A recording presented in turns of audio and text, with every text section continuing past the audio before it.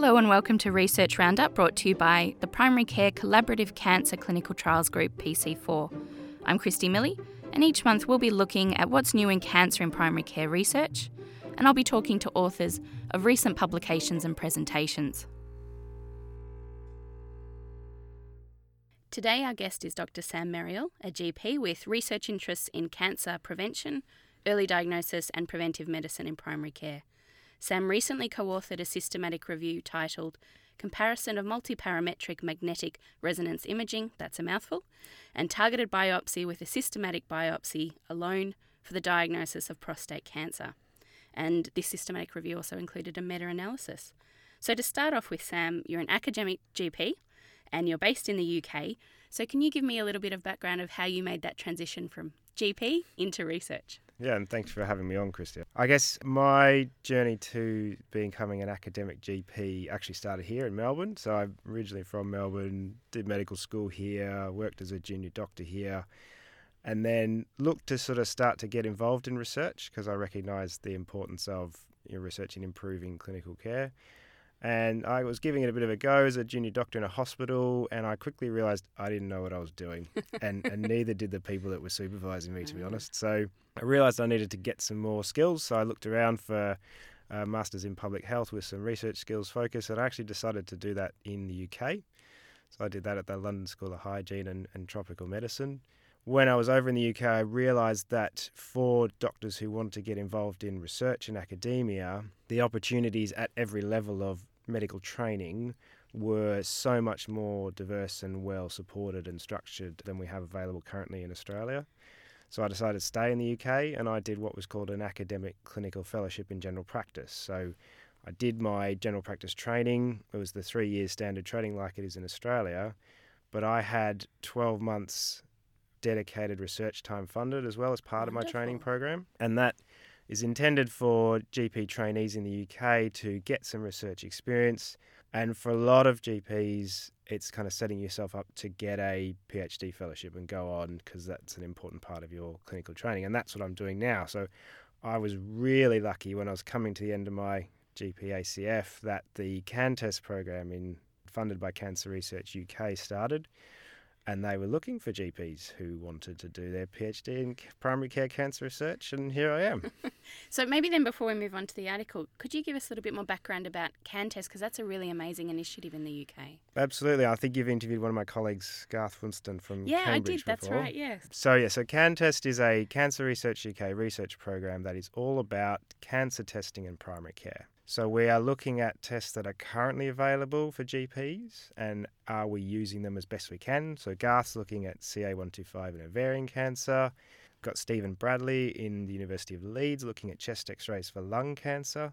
And the other part of CANTEST is looking at tests that aren't currently available in primary care and whether we could use them as GPs. And that's kind of where my focus is. So I'm looking at the role of multiparametric MRI in prostate cancer diagnosis and whether we could use that in general practice to try and improve the diagnosis of prostate cancer. Since you've just mentioned multiparametric MRI, maybe give us just a little bit of background about that test, but also about that current paradigm we have about diagnosing clinically relevant prostate cancer versus overdiagnosis. First of all, multiparametric MRI is a specific type of MRI scan. So they take 3 different views of the prostate, 2 of them using different variations of scans they can do with an MRI machine, and the 3rd image is using contrast. So the patient needs to have an intravenous injection of contrast to have a full multiparametric MRI scan.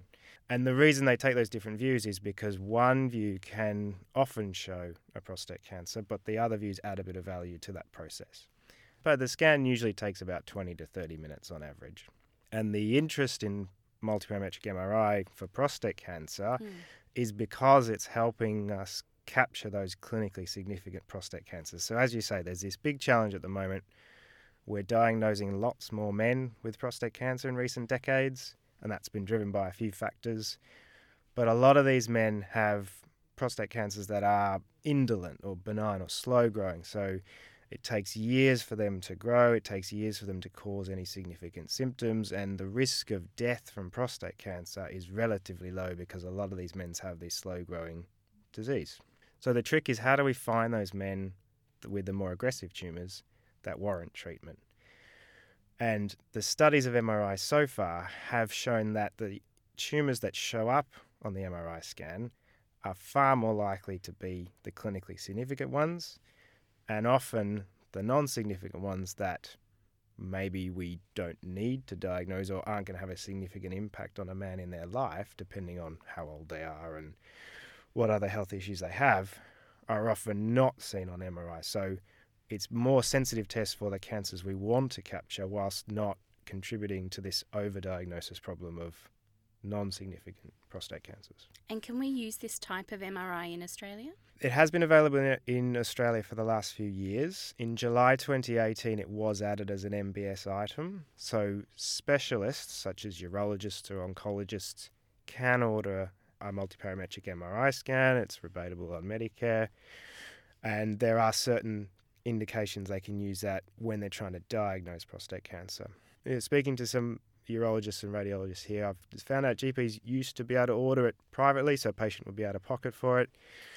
It can still be done, but it's not very common for GPs to use it yet. And there's a lot of work going on, including my own PhD, about could GPs use it and in what situations could we use it safely, because not only can MRI help us diagnose the clinically significant prostate cancers better, when you have a negative MRI, the chances of having one of these significant tumours is low. It's not zero, but it's low. So there's been a suggestion you could use multiparametric MRI as a rule-out test, which seems like something that GPs could potentially do one day. And then looking at the paper itself that you and your co-authors have reviewed, you had 7 RCTs and you were looking at detection rate, number of biopsies and the complications between the two methods you're looking at for the MRI and standard care. So what was the quality of the trials that you were able to find, and are there any significant limitations in interpreting the data that you found? Because we limited this systematic review to randomised controlled trials only, we used the Cochrane risk of bias tool. 5 out of the 7 trials that were included were assessed as having a low risk of bias, and the other 2 only had some concerns. So the overall quality of the evidence was quite good. The outcomes we chose, some of them we could get some quite good data on how many tumours could we pick up and how many sort of number of biopsies were needed for these men using the information that we had from the MRI scans. The challenge was there was also quite a significant amount of heterogeneity between the studies. So their definition of a clinically significant prostate cancer was different across the studies, which is challenging. And the various pathways that they used to diagnose prostate cancer and where MRI was incorporated in varied. With the MRI scans, obviously the newer, better scans give us better quality images, which make us more confident about our reporting. So there was a range of sort of the strength of the MRI machines, and the experience of the radiologists reporting the scans also plays into how accurate MRI is for prostate cancer. Overall, what were the benefits that you found when using a pre-biopsy MP MRI? I guess one of the big questions, about this sort of potential role of MRI as a rule-out test, we found if you pulled all this data, about a third of men who had an MRI scan before they went for biopsy could actually avoid a biopsy relatively safely. That's a significant amount. In these trials, a lot of the men had the MRI scan and then they had an MRI guided biopsy, and they also had the traditional biopsy where they take samples from all parts of the prostate just to make sure we're not missing anything. And actually, when they looked at did that extra set of biopsies taking samples from the other parts of the prostate add anything in terms of picking up extra clinically significant prostate cancer, they didn't add very much at all. And that's a current debate going on, is because prostate cancer is often what's called multifocal. So whilst you might see one lesion on the MRI, there may be small amounts of prostate cancer in other parts of the prostate. The added value of taking all those extra samples was relatively little. We think we can use MRI to avoid biopsy in certain groups of men, and there's more work that's needed to try and understand who those men are and safely sort of identify them so we're not missing any significant cancers. Sam, thinking about how, GPs currently request an MP MRI and that it, may have benefits, how far down the track are we looking before this may become the gold standard pathway for men trying to diagnose prostate cancer? We think it could play a role in primary care because at the moment the tests we have available aren't great. So examining a man's prostate, aside from the willingness of some men to undergo that examination, it's kind of a flip of the coin. If you think you feel a tumour on an examination, it's a 50-50 chance they actually do have prostate cancer. So there's limitations there. Obviously, we've had the prostate-specific antigen or PSA blood test for a while now, and there are well-known limitations about that in terms of both false negatives and false positives. So we need something better. An MRI is not the only option. There are other blood-based tests that are being investigated, but if we can be clear on which men, if they had a negative MRI test, it would be safe to counsel the man and say, look, your chances of having a significant cancer are this amount. We can never say with 100% certainty on any test that they don't have something like cancer, but if we can counsel a man and say your risk is this low, we would recommend you don't go for biopsy. What do you think? I think we could get to that stage. So we need to know how to identify them. There are lots of other issues with implementing a new test like this, particularly one as expensive as MRI. So there's obviously availability of scanners. So where are the GPs going to be able to send these patients? Are we going to have enough trained radiologists to report on the scans and radiographers to take the scans? And actually there has been some cost-effectiveness analysis work based on the MRI trials recently, and they are looking at that, the cost of extra scans and the low risk of missing a significant cancer versus the biopsies and the need for outpatient appointments saved. And there is some evidence to suggest that implementing an MRI-based pathway is cost-effective. So I don't think we're there yet, but the general trend of the evidence seems to be going in the right direction, and I think it's possible one day GPs could be using this test a lot more. Where will you be taking your PhD now? What questions do you still have to answer? The main questions for my PhD is MRI an acceptable test to men? So I'm currently interviewing men in the UK who've had an MRI scan for prostate and just sort of talking about their experience. I'm quite fortunate a lot of these men have also been through a biopsy, so they have a bit of comparison, and that's been quite interesting to explore. We've looked at the patient-centred outcomes related to diagnostic tests of prostate cancer, and there's very limited evidence that compares MRI to the current standard test, but there's a little bit of evidence there. And then we're going to get into some health economic modelling to try and look at if MP-MRI was rolled out for a low-risk population, which is what we see in primary care, because a lot of the studies so far have been conducted in hospital patients who, by definition, by being referred to a urologist, the GP is already worried about prostate cancer, so they're automatically at higher risk.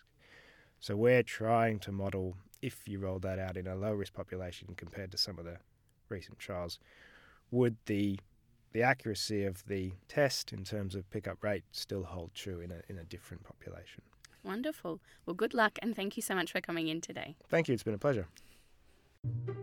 Thanks for downloading Research Roundup produced by PC4. You can access the articles and other information in our show notes. Please let us know what you think about this episode by emailing us at info@pc4tg.com.au or keep in touch via Twitter, where you'll find us at PC4TG, and there's also our website, which is pc4tg.com.au.